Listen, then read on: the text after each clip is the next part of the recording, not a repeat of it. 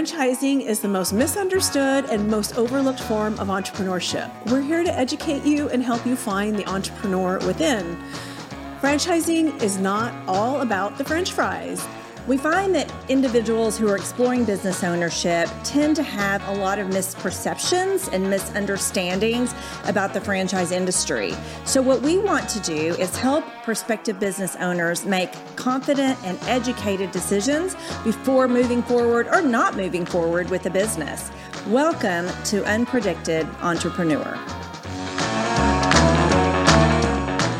Hi, welcome to episode 49 of Unpredicted Entrepreneur. I'm Roxanne Rapsky, and I'm joined today by my colleague, Sarah Wasco. We created this podcast to bring you information and education on business ownership and all things franchising. So today's a little different. I'm on Zoom, and Sarah and our guest, Sam Johnson, are in studio. We're very thankful for technology, so I could join you from not so sunny California today. But we are very, very excited about today's episode because throughout the course of our business, Sarah and I get asked a lot about partnerships, a lot. And we kind of joke and say, well, I stole this from Sarah and I've now made it mine. But we joke and say that there's two kinds of ships you don't want to be on, a sinking ship and a partnership. So if you are going to do a partnership, we want to make sure that you do it the right way and that you're informed about it. So our guest is Sam Johnson. He's a business attorney and he's a managing partner at his firm. Sam, welcome. Thank you for joining us today. Thank you for having me. Glad to be here. When I say there's two ships you don't want to be on, a sinking ship and a partnership, what's your reaction to that? I think it's brilliant and very clever. But, you know, as long as people are thoughtful and deliberate about how they get onto that partnership, then it can end up getting you where you want to go, I guess. I think deliberate is a key word for this. You know, I think people, when they think about partnerships, they've got one thing in their head, right? And then it's really kind of something else. So I know you made the comment, Sam, that when people come in or they meet with you, it's all kind of like flowers and rainbows and sunshine. So why don't you take us kind of down that path? Yeah. No, I love these meetings, right? They're great. Everyone's really excited. They've got a great idea, service, or a product, and they're really, you know, everything is looking positive. And it should be, and you want to go into any business endeavor with good feelings going into it, but there are a lot of hurdles that you need to think about, a lot of things that people maybe haven't thought through because they didn't know to or talked about, and so it's important to sit down with the professionals, which is a number of different people who can advise you as you're getting started. And really make sure you've thought through all the different things that you need to make sure that you're going to have a good partnership going forward. And real quick, just so we can be clear, we're going to use the term today, partnership agreement, and that could have a very particular legal meaning. But for our purposes today, that could mean whatever that document is that describes the agreement between the owners.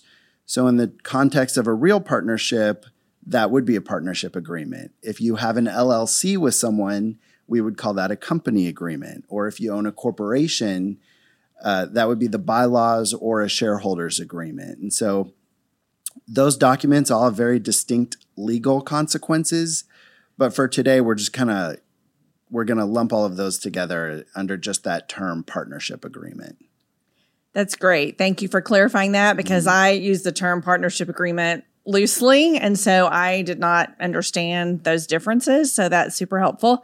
You know, you mentioned people come in and they're all excited and they have these plans. And I've heard from many people things like, oh, this is my best friend that I've had my whole life. And we always see eye to eye on things, or this is my cousin and we do everything together. But unfortunately, when a business is under consideration, things really could be different and you could think differently, even though going in, you think the same way. Once things maybe get difficult or you hit hurdles or roadblocks or things change in someone's life and the unexpected happens, I've heard really unfortunate stories about things going the wrong direction. So can you help us understand your process and I always tell clients, attorneys think of all of the what ifs. Like we don't think a lot of these things could ever happen, but unfortunately sometimes they do. So can you help kind of walk us through how you help your clients plan for their business partnership? Absolutely. Yeah. When we're first sitting down, I usually don't even want to get into the legal stuff. First, I want to know things like what is the relationship between these 2 or 3 or however many individuals that want to start a business together. Are they best friends? Are they related? Did they meet at church? All of those different things can help me figure out where those hurdles may pop up later. But I also want to know about the business that they're planning to start. And for me, that's kind of where I get my first indicators of how much detail they've gone into in their planning already, or perhaps how much detail they have not yet gone into. So that's the first thing that we do is I want to hear them tell me about what's coming up for them from their perspective. And then for me, that usually opens a few doors that we need to go through one at a time. So the first one of those is if there's a really, really close relationship, have they thought about how they're going to handle conflict in the future if they disagree on a minor decision or a major decision? Or have they really thought through how they're going to divide the labor that's going to be required to get the business up and running and where they want it to be? Along those lines, that conversation usually helps me learn a little bit more about if they are both going to be all in on this business, or for one person, is this, a side project in addition to their full-time job? And for the other person, this is everything that they're going to be doing. And all of those things matter because really when we're preparing the partnership agreement, the real value comes in trying to figure out what are going to be the pain points as this business either succeeds and grows, or as they figure out it may not succeed quite the way they were hoping it would. And so ideally, the conversation that we have and the conversations that they're going to have after they leave our office are going to help make sure that they've anticipated and planned for as much as possible up front before everyone's under stress or rolling in money and doesn't know what to do with it. Whatever the outcome may be, we want to make sure that they've planned for that in advance. And yes, we do. I tell clients, I live in a universe where every conceivable outcome occurs to the extent I'm able to imagine all of those outcomes. And so we really just try to explore and see where that takes us to try to anticipate what they need to do to plan. Well, and let's talk about some of the misperceptions, because I think some of the misperceptions are we're going to do equal amount of work. And then one person ends up feeling like they're doing most of the work and the other one's not. Or the other thing that I get asked about frequently is I have somebody that's really interested in starting a business, but they have no money. And then they're asking me if I know somebody that has money but doesn't have time because they want to run the business, but they want someone else to invest. And I always say that there's no such thing as a silent partner.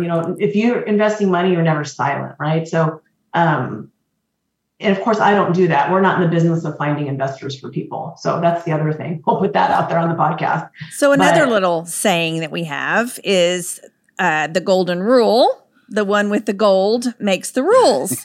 So that silent investor, contributing those funds, as Roxanne says, isn't silent and generally can step in and make decisions, even though the person running the business doesn't expect that. So that's right. Yeah. Tell us more. Yeah. And that's what needs to be figured out in advance, because usually what you have is if you have one person who's really the one living in the business, their business decisions and outcomes can feel very personal to them.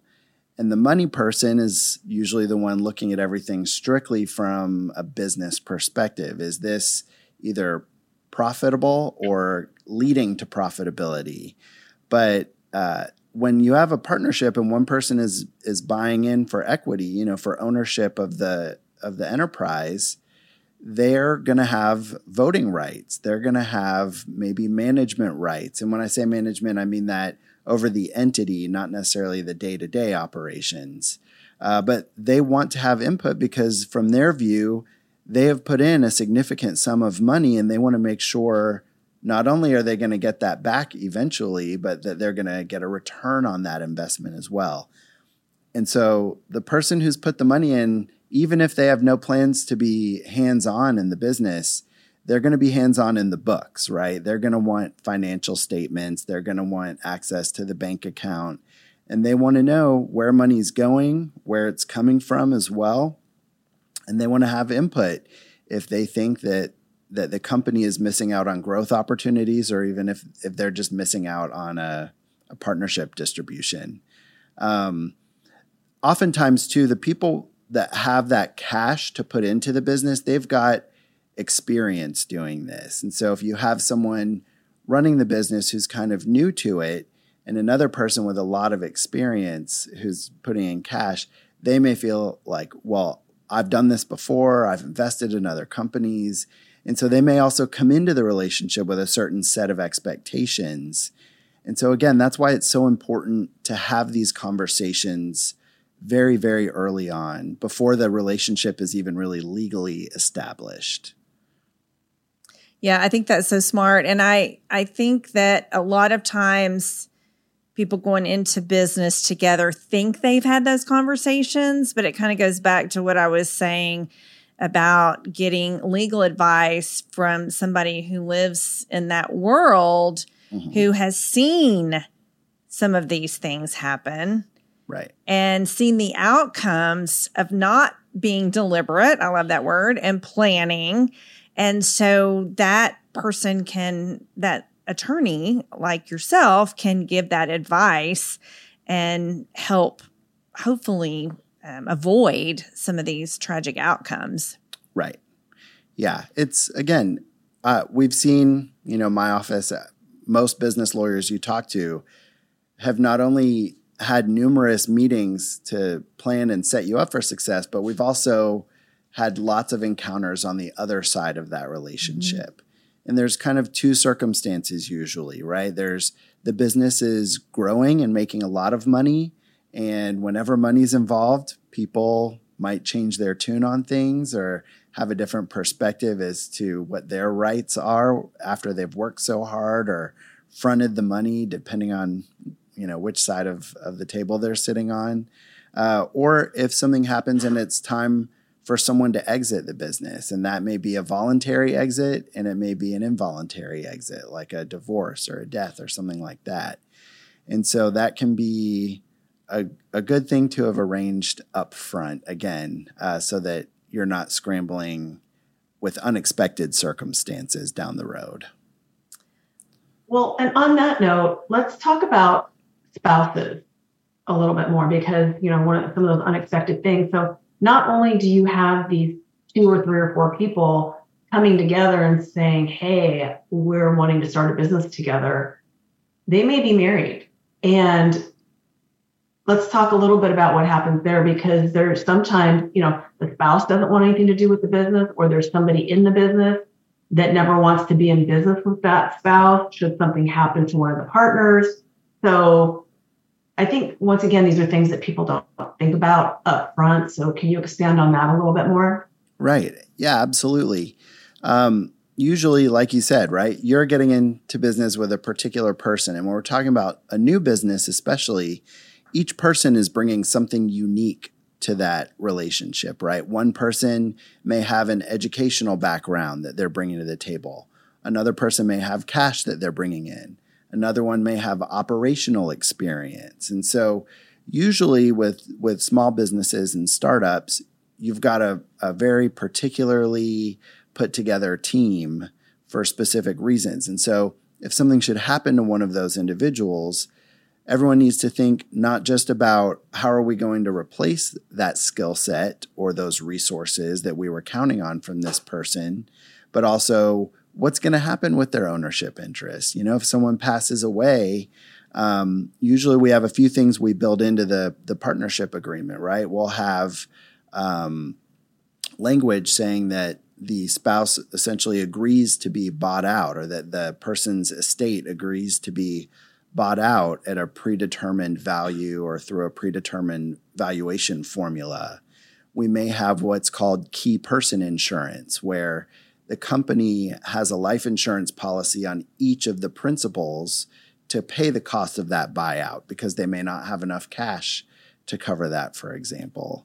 So those are just a couple of things. Now, one thing that a lot of people don't realize is usually you need your spouse to sign off on that. So when you have something in your partnership agreement that is going to affect a current spouse's future rights potentially, they sign what we call like a spousal joinder to the agreement that says, I'm not agreeing to do all this other stuff, but what does affect me is something that I understand and I'm consenting to. And that way they're bound by it later on in the future. I mean, that's so perfect, because if somebody passes away, that spouse may want that person's part in the company, but they may want nothing to do with it. Mm-hmm. So it's difficult. And I think you shared with us a story about things not being laid out and what happens when that happens. So share that with our listeners. Right. Yeah. I mean, I've had this twice recently. Both of them were LLCs owned by two individuals. And the first one, the two individuals were brothers. And so one person, I'll call them person A, was the one that was qualified by education to do all the work and for the company to be able to have the licensing that it needed. And the brother, who really did all the back end work with IT and accounting and all that, passed away unexpectedly. Well, they were just brothers, so they didn't have a need for a written agreement, obviously. And the danger of that is when you don't have your partnership agreement written for you, it defaults to the statutes, to the Texas Business Organizations Code if we're in Texas.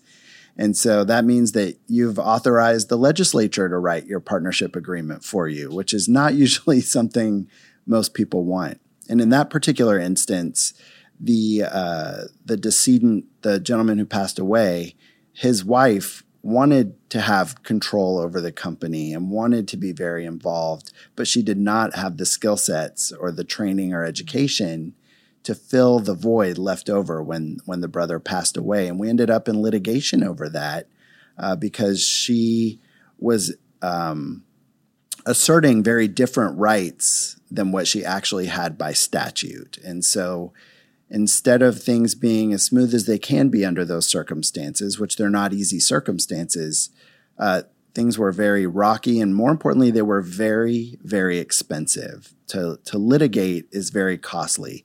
It's much less expensive to get yourself a good agreement up front than it is to figure it out later when those things have happened to you. So true. I mean, we share with our clients in our guidance to hire an attorney, it's pay now or pay later. And to your point, it's much more expensive to get it figured out later. Plus, there's a lot of emotion and other things involved that play into that. Right. Yeah. So Well, I think another important point, Sam, you brought this up, is that just like any business plan, these agreements aren't set in stone on day one, right? You as the business evolves, these agreements can evolve. So as long as everyone's in agreement, it can kind of be a moving target at different stages of the business. So what somebody sits down with you and does today doesn't necessarily mean it's going to be the exact same 5 or 10 years from now. Right, exactly. And hopefully you have a need to do that, right? Hopefully your business has grown or pivoted toward growth, and your partnership agreement is something just like your business plan that should change over time as your business changes. Just at the end of the day, a partnership is a contract between the owners. And so it can be amended just like any other contract can. Just like if you refinance a loan or amend, a distributorship agreement and have a new agreement with someone. The same is true for your partnership agreements. Or if you're growing and you take on investors, for example, that will usually lead to a full revision of really all of your governing documents, because you may want to set up different classes of ownership with different rights and obligations at that time that there wasn't a need for when you were first getting things up and running. I mean, such great advice. And this just really ties into what we share with our clients about the value of hiring specialists in their field and trusted partners, because even if most of our clients are first-time business owners, but even if you're not, I mean, just some of these things that you're talking about are so important to prepare for and plan for. So, Sam, we greatly appreciate you joining us today. This was such insightful and useful information. If any of our listeners want to, or thinking about a partnership and want to seek your counsel, how would they reach you? Email is always the best way to get me. It's sam@jfbusinesslaw.com. Great. Thank you so much. We really appreciate you taking time out of your busy day to join us today. Thank you to our listeners for joining us as well. My name again is Sarah Waskow. That's Waskow. I am joined by my colleague Roxanne Rapske, Rapske. Please find us on LinkedIn. We're very active there. You can listen to other Unpredicted Entrepreneur episodes anywhere you get your podcast or on our YouTube channel. Please follow us there at FranNet of Dallas, Fort Worth, and Oklahoma. We hope you all have a great rest of your day. Bye-bye.